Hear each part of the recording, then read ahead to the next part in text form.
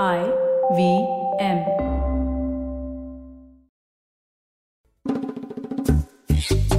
Hey everyone, welcome to Shunya One, episode 139. We are here with yet another very interesting conversation. I mean, just when we had huge company last week, today we have a brand new company, but also someone who's raised a massive amount of venture capital, whole new business. It's just crazy. It's a whole new domain, actually. What do you think, Amit? I remember when we got on the pre-call, right? And you called it a Series A instead of a seed. And it sounded like it should be a Series A, not a seed, right?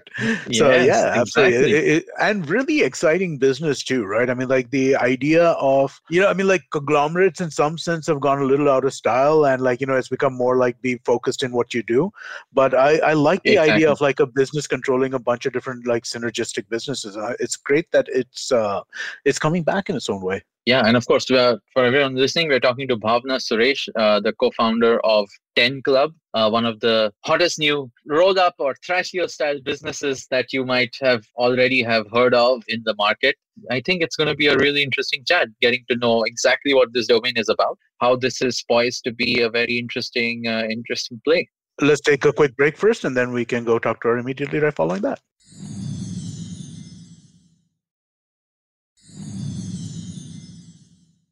All right. Hey, everyone. Welcome to the show, Bhavna. How are you doing? Very well, thank you. How are you guys doing in Bombay monsoons? We're sitting and watching rain. That's what I'm doing, at least. Best life ever. Yes.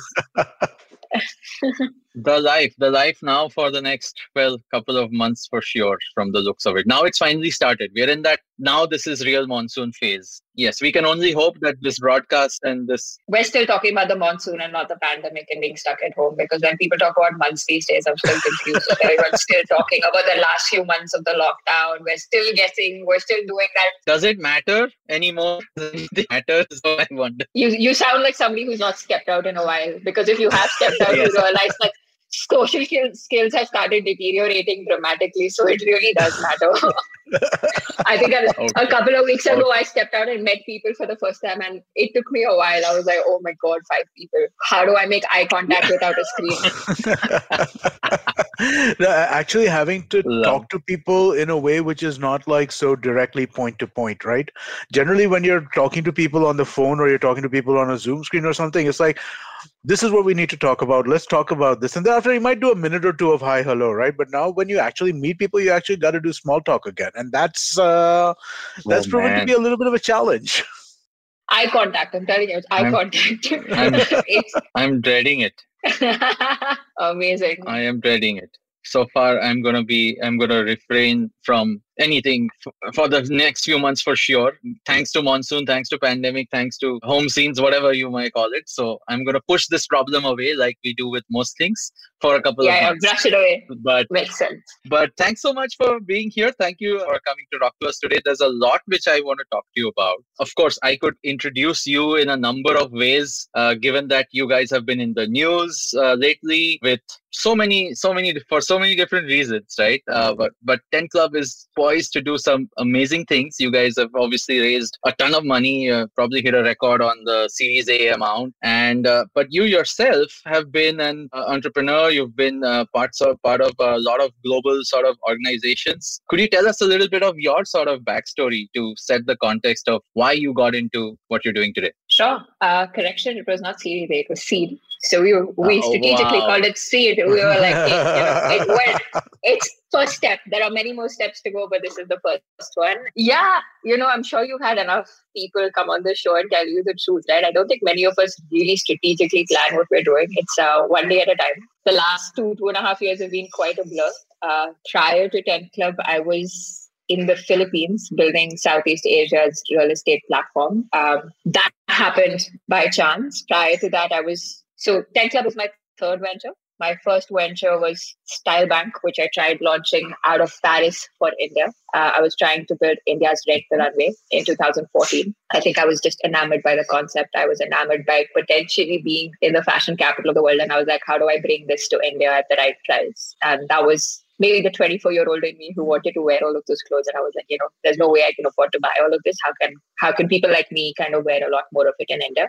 I think that was my first ever entrepreneurial sprint, right? I think the whole idea of when I look back at it, I think the same investors that I spoke to today, I'd spoken to them in 2014. I think my conversation was so dramatically different. And it was interesting that, we kind of knew each other, and there's been an evolution on both fronts to some extent. So I think that was exciting this time around. Yeah, 2014 was that building a fashion rental platform for India. I think operationally we struck ground. We didn't raise as much money. I think fundraising is a journey in itself that you have to learn to do. But operationally it didn't work. Mm-hmm. So my second venture was setting up a real estate platform for Southeast Asia, Lamudi, which I grew over a period of 4.5 years.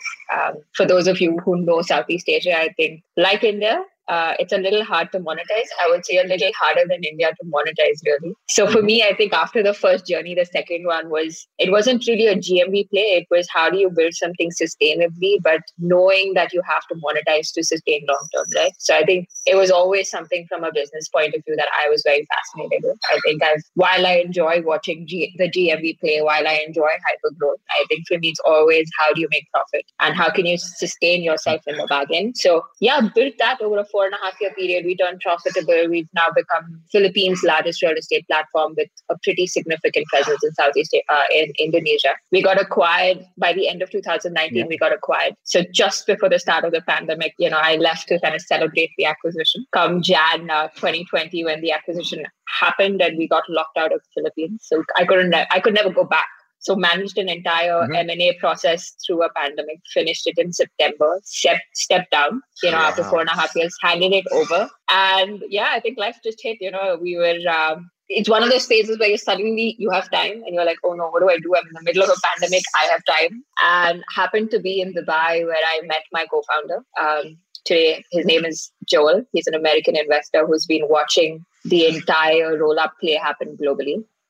So in September last year, two weeks after I stepped down from Lamudi, I said I was going to take a long sabbatical and chill. But 10 days later, met Joel, and he introduced me to this phenomenon. I'd heard about it. I think I was not paying too much attention to it. And we started talking about it. He was talking to me, obviously, from the lens of Southeast Asia, because that was a market I was more familiar with. And then we started looking at India, and we spent 3 months together just understanding how this would potentially play out in India. And, there was not too much noise. I think India is not an M&A market. People don't, especially in the small scale stage, there is no M&A activity. So it was interesting, right? There was an American, there was me, and we were trying to have conversations one-on-one with a bunch of sellers to understand the landscape, understand the ecosystem, understand scale. And we were trying to figure out how this could play out in India if there was really an opportunity. And I think India is that market where everybody says no first.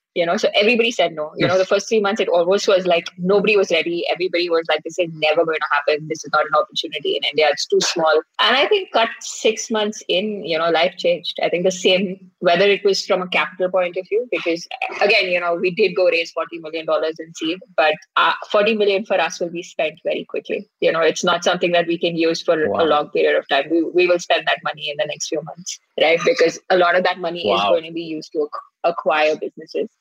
So for us, I keep calling it seed because it's the money that we use to prove a concept. And then we'll have to kind of go raise a fair amount of money on top of that. So this business is capital intensive. We needed to find the right founders to work with. And it's been a journey. We've spoken to about 600 different sellers now in the span of 10 months. We've actually identified our first 10 businesses. We've started already rolling up a couple of businesses. And I think the third pillar to this whole thing is people, right? We had to build a pretty large organization to support all of this roll-up. So could you explain roll-up to people a little bit? Because I think, as you mentioned, like it's something that was unfamiliar to you. I think that it's something that some people know about, but it's not really widely known, right? So what does roll-up mean, right? It's not as common as food tech or fintech yet, but the way you said it, roll-up economy, like creator economy, clearly is a thing. So yes. Yeah, so I think India calls it Thrasio, which is really funny. When you talk to the Thrasio, I think Thrasio is getting way too much PR. Great for them, like full respect. And I'm like, man, what it would be to be a Carlos today and be like the whole world calls their business a Thrasio. It's interesting, but I think to give everybody around the world you credit, not just N Club, I think the roll-up model is anything that you can identify. You identify a business, you acquire it, and you operate it. That entire journey is called a roll-up, right? So how do you roll a business into your portfolio and become a cohort company? The advantage here is that a lot of these marketplace first businesses have very similar operating needs. They have very similar functions and departments and teams that they require. So the understanding is, as one unit, how do you start scaling at hyper velocity as such? But also, I think the inherent need for a roll-up model globally is they're profitable. Right? Again, there can be different versions to this. Different people are going to try building it differently. I think India's kind of stuck with two words, D2C and Thrasio. I think Thrasio's replacement is a roll-up model, and D2C is not everyone trying to build this is kind of trying to acquire D2C businesses. I think a lot of us are looking at digitally native businesses, right? So it's not that we're trying to acquire a direct-to-consumer business. It's more, how is it a digitally enabled business that we think there's growth and we kind of acquire it. Use too many words there. Do you want me to break anything down further? No. D2C we actually know. Yeah. D2C we know. And that's, to be honest, that's also like a bundle of things, right? I think what people now understand is at least you're buying direct from a brand. In this case, and just to sort of dig a little deeper into the concept of the business, you still are keeping those brands as is, right? You still sort of, or at least unless you intend to rebrand it, you still want to operate those businesses seemingly independently for the consumer. The consumer doesn't know that these are all sort of rolled up into one big conglomerate. Yeah. And is that intentional? Exactly. Is that like the objective? Yeah, so I think the understanding here is it's two-front, right?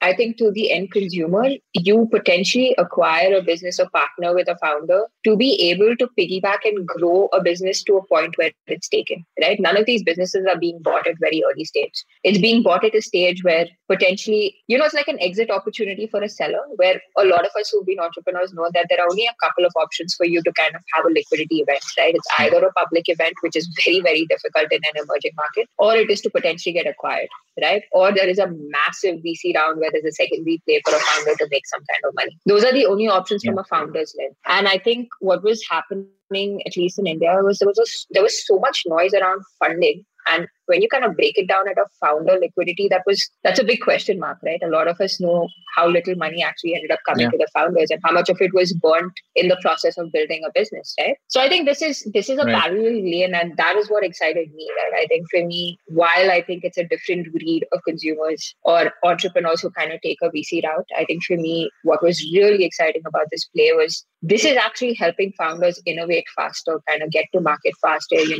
You're kind of rewarded for the work that you do the first 2 to 3 years, which honestly is the hardest period, right? If you can survive 2 to 3 years of your first build, you've kind of found a niche, right? And then after that, it's about scale. And I think that's where we come in, right? We're like, hey, if you can break out and find that white space and break it and take it to a particular level in a category, then you start bringing in efficiencies and processes and, the right talent to kind of zoom this out and kind of really grow it. And it necessarily doesn't just have to be capital, right? I think that's where we come from. We're saying capital is important, but you also need the right processes and you also need the right people. And if your people and processes can be shared and your capital can be used well, do we all have to destroy too much wealth in the process? I think that's the idea. And is this also something unique to sort of the challenges in the sort of consumer goods space, or is it, like you said, any digital native business? Like, can this be done for, let's say, a content company also versus just a physical goods company? Is that opportunity arbitrage not so great there versus is it much better? Spotify, that's what they're doing. Yeah, it's what they're doing. Yeah, I think it's happening. It's an M&A play at the end of the day with operating capabilities, right? I think it's, again, a roll-up model is being spun out in different places. There's a huge F&B play from what we hear right now that's kind of spinning out, at least in India, not as much outside. I think what's happening globally, there's a lot of that, and it makes sense, right? I think the idea is it's basically giving rise to, it's incentivizing entrepreneurs to come out there and build, right? Because 2-3 years, you potentially have an exit opportunity and you get to become, so it's a two-pronged way to look at it, right? The brand that you build continues to be the brand it is, and hence you get to see it grow with the right team, and you get the opportunity for a financial benefit, right? So from an individual's point of view, both kind of will be achieved, and it's a less risky way to build, right? It's basically saying, I start off, but if 10 of us are going to try building and competing with each other, is that better than kind of joining hands and building something big together? I think that's the lens that most people are looking at our place at. And even within all of the people trying to build up the roller play in India, I think each of us have a very different theme, right? I mean, it may not seem very clear right now because I think all of us, it kind of comes down to the kind of businesses we roll in, right? Whether it kind of breaks down at a category level, whether it comes down to the kind of consumers we're trying to target. You know, all of us are going to try picking our little space and we're going to operate in that space, right? And I think that's what's interesting about this play. It's not a one-player model at all, right? While I think there's a lot of noise in the media and everyone's trying to bet on who's going to win, the US today has about 22 different more businesses building this, and all highly profitable and all growing aggressively, right? Wow. And we truly, while I think the US is a different sized market, but I think that's what's interesting about this model, right? It's not one. There can be many of us operating at different scales, different capabilities in different sectors. Like the Cloud Kitchen one is new now. I think there is a different one that's going to apply for F&B, a different one for lifestyle, a different one for home. You know, and I think that's how this is going to play out. Will it kind of get down into about how you play? Yeah.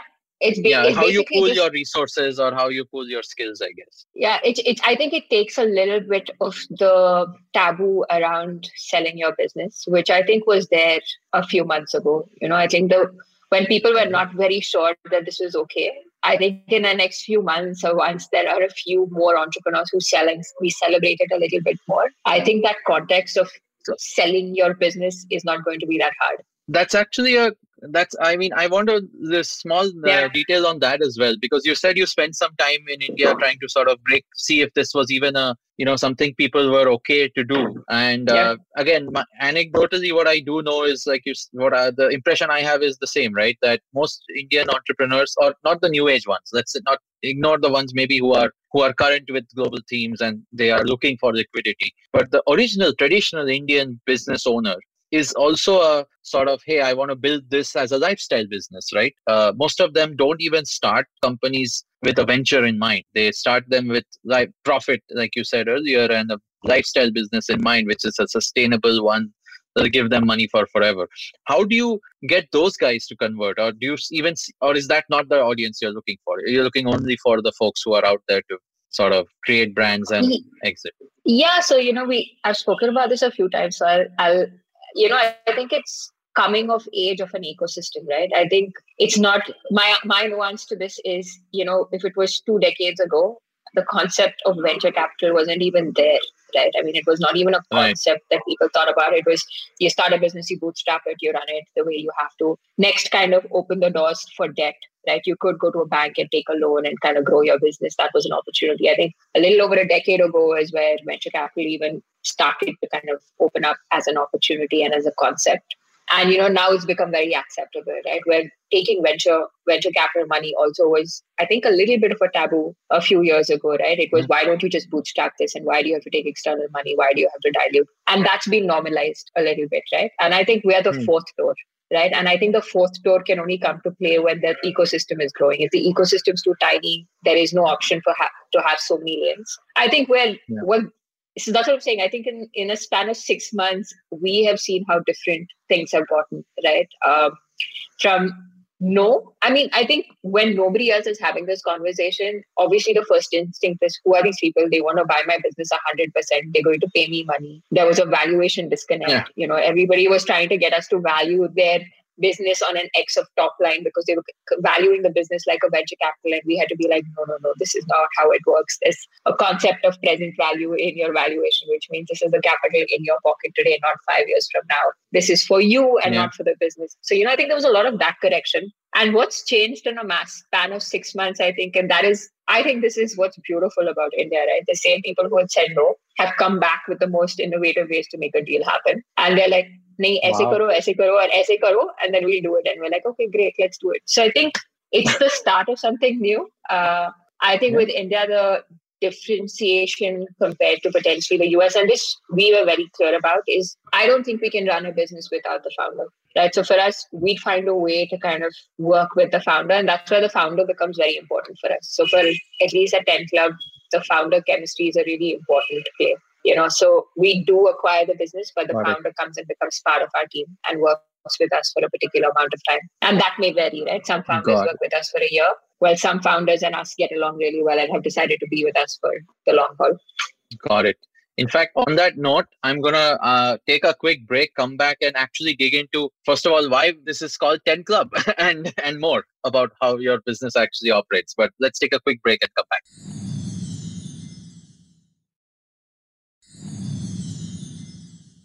Hey everyone, welcome back. We're obviously talking to Bhavna about her venture 10 Club. And Bhavna, the question I had just before we went into break, why 10 Club? What's unique about the name? And I know it's a very random question, but it's roll-up economy is new, so it's... No, I think it's a very relevant question, right? I think naming your venture is like naming your baby. It takes a little time, especially when you have multiple co-founders. Yeah. So yeah, we're three of us. I wish I had a more romantic story to tell. It's not a very romantic one. It's very structured. In these kind of businesses, when you kind of acquire a business, the back of hand calculation is the business has to grow 10x for you and the founder and for everybody to kind of make the kind of wealth that you want to, or kind of the impact that you want to. And it was a number that we were landing up at more often than not, right? So if you acquire a business that's doing 10 crores annual revenue, you have to take it to 100 for everybody in the whole space to kind of be excited and for all of us to actually create value, right? So that was the math. It was most businesses have to be grown 10x, not in a span of a year or 2 years. I think it is, again, because we're trying to grow sustainable businesses, it's over 36 to 48 months, right? So I think we put the goal in our name and we said it's lest we forget. So that's why we're 10 Club. All right. Wonderful. So I wanted to ask, again, we spoke a little bit about roll-up and stuff like that, right? So what are the categories that you're looking at, right? Because as we said, there are a lot of different categories out there. I read that there is a preference towards e-commerce kind of stuff and that kind of sellers and those kinds of things.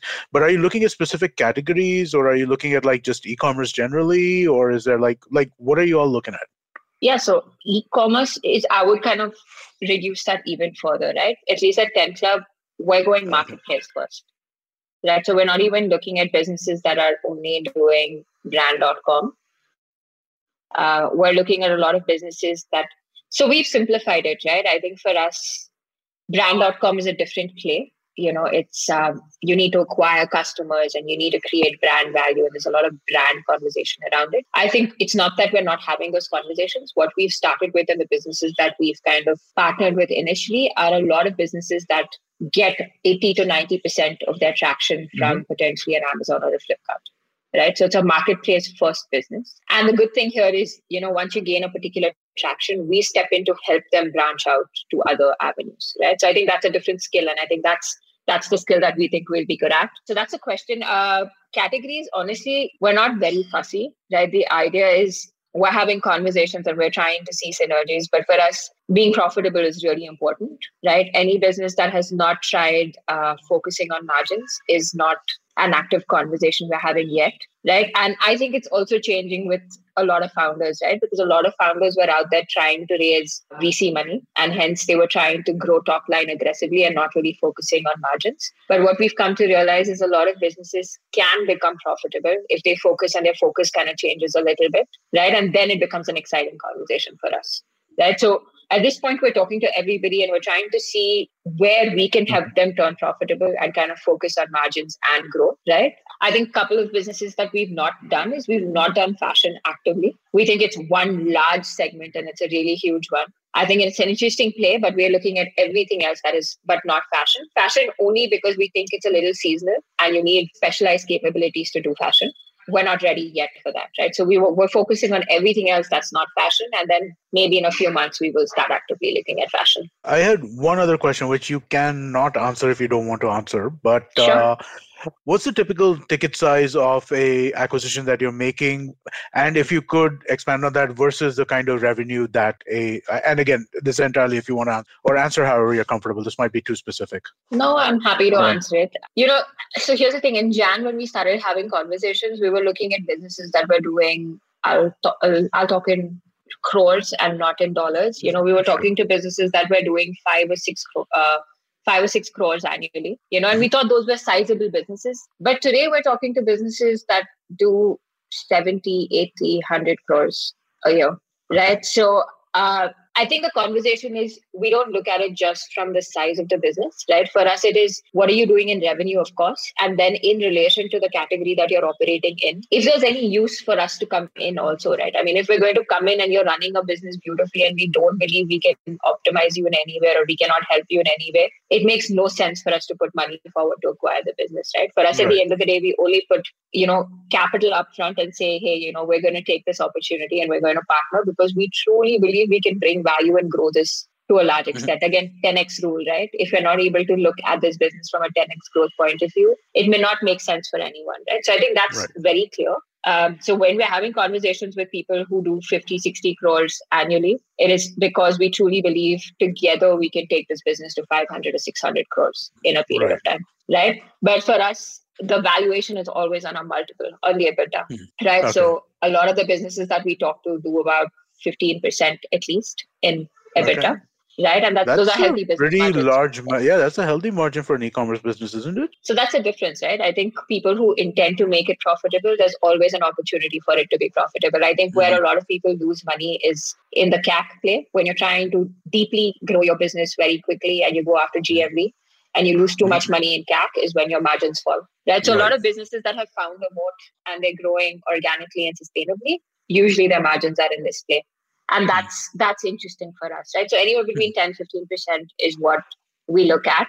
And it's always a multiple on that, right? So we pay about anywhere between 3 to 5x of a multiple as an upfront commitment, right? Okay. Depending on how fast you're growing. And then for us, interestingly, depending on the founder and the founder's motivation, there is a revenue, there's a profit share that happens over a period of time while we take care of everything else. You always acquire, let's say, the entire business. Like, even though like you said, there's some models where there's profit sharing and whatnot, but the intention is to wholly own it and, operate it, like you said. Yeah. So, for us, we've taken a stance saying 100% acquisition, right? Because I think that's what gives the entrepreneur and founder the most value upfront, right?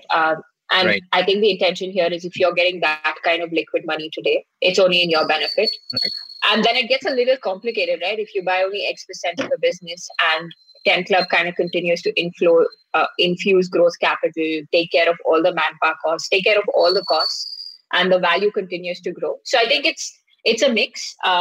We've tried keeping it clean for everybody. And we're like, hey, if we give you only 60% of the value today, we're taking away that present value from you. So the intention here is we try buying businesses 100% out. And then over a period of time, there is an earn out of sorts where the founder stays and actually benefits from the growth.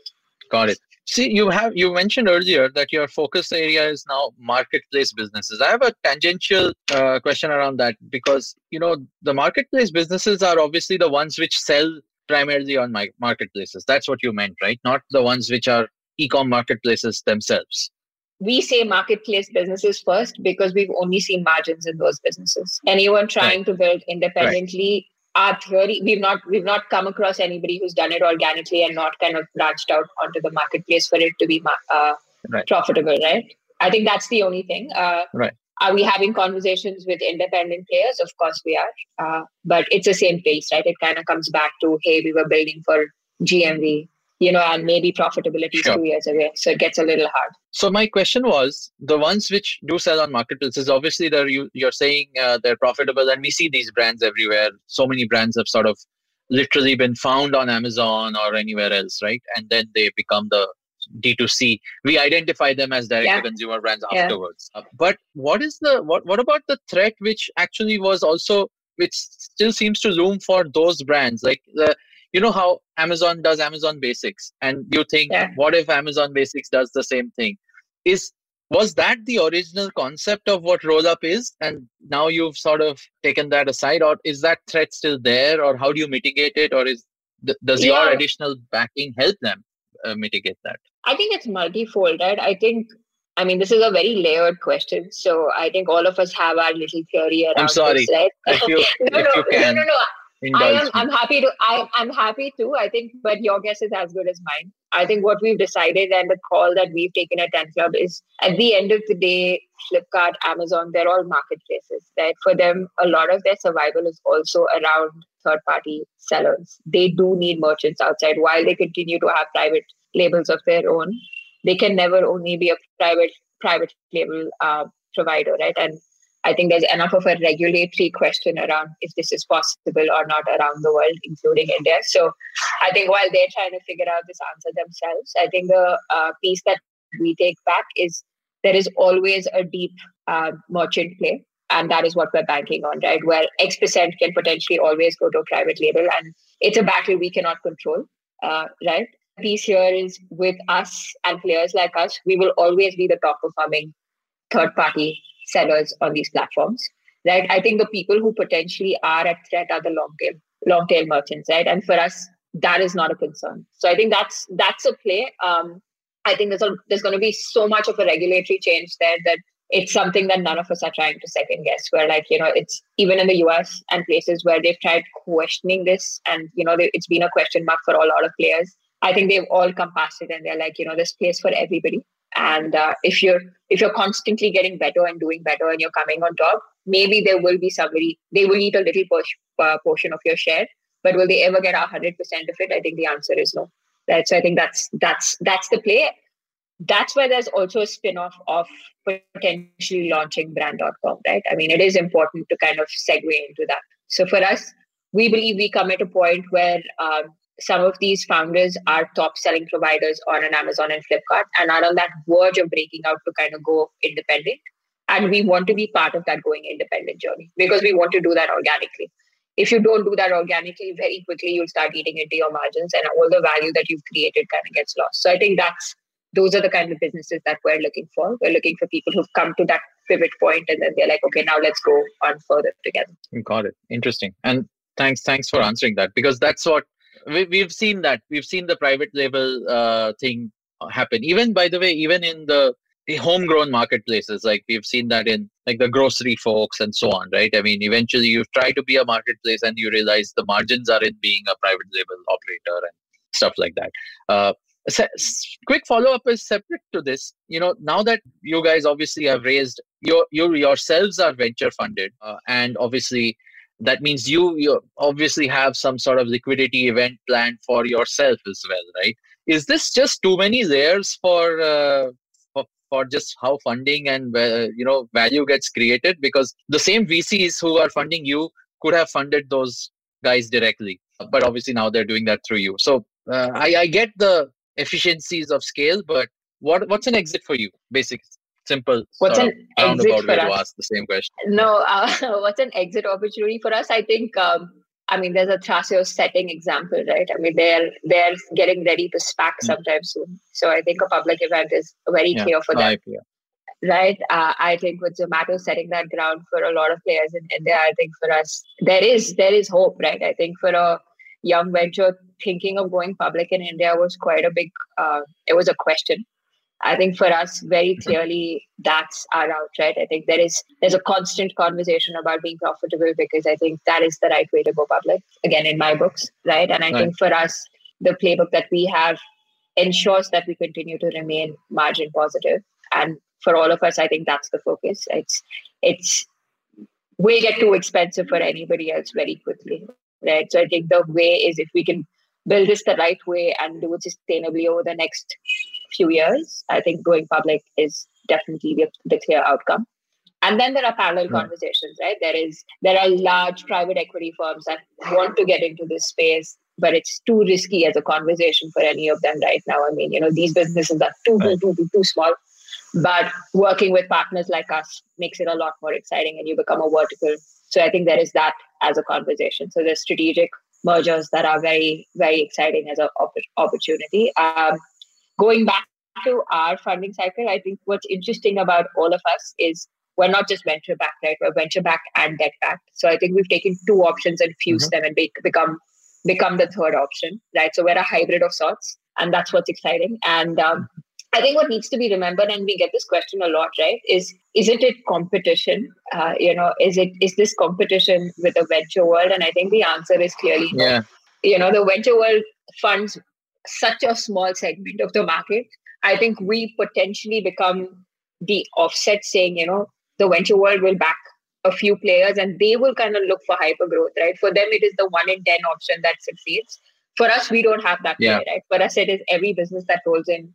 There is no, it's not a game of dice here, right? I think for us, a lot of them have to turn profitable because we are putting money to it, right? So for us, we're making our bet and 100% of our bets have to work, right? So I think that's the difference here. The VCs are basically outsourced a lot of their plans to you from the sound of it. They're saying, oh, great. Now we don't have to worry about 10 of these companies. Let's just worry about and give them all the money. Nice. Yeah. Let's hope. We had Fireside on our side backing us very early. So it was very interesting. Very cool. Very cool. So, Bhavna, what next? I'd love to get your sort of closing notes on what does the next 18 months odd typical 18 months, maybe sooner. Because you said typically seeds last that much, but you said yourself that it won't. So I'm sure you guys are going to be in triple digit million Series A or something like that. But what does the next rollout happen? Yeah, so like I said, I think the first 6 months was just wrapping our head around where things lie, where the multiples lie, getting the market a little excited, realizing that we're not going to take people's money and run away. There was a lot of that also with founders where we're not going to take your business and run away. We're a proper venture. So I think all of that has been established. I think while India has a lot of entrepreneurial spirit, there's a lot of fear in a lot of us, right? Because there are so many gray areas. Everybody's constantly worried about who's going to cheat whom. So I think that's kind of been taken. No, it's true, right? Everyone's always thinking about this deal seems too good. What is the catch? So I think the idea is those are cups. Zero trust economy. Yeah. Zero trust, and I really hope that changes quick enough, right? I think all of us have to make a little bit of an effort to saying, it's at least in our business, right? We have LOIs that get signed, right? Where we sign letter of intent, and usually a lot of them have exclusivity clauses in them because after you sign an LOI, there is a deep process that all of us follow. But people keep hunting for deals in that period, right? And it's quite funny. You are like, man, this has to be a win-win for all of us. Otherwise, it's not taking money and walking. We have to work together from here. So I think all of those challenges, I think we've kind of come past a little bit. Like I said, we have 10 businesses now. And over the next few months, we're going to start operating all of them. That we want to put our head down and really operate. And while we operate, I think we're having hundreds of conversations to see which businesses kind of complement these businesses that we have. And I think that's the play. We've just started growing our team. We have a 25 members, really senior team. So we went where we said we'll go unlike a lot of startups and not go junior, but go hire all the generals first.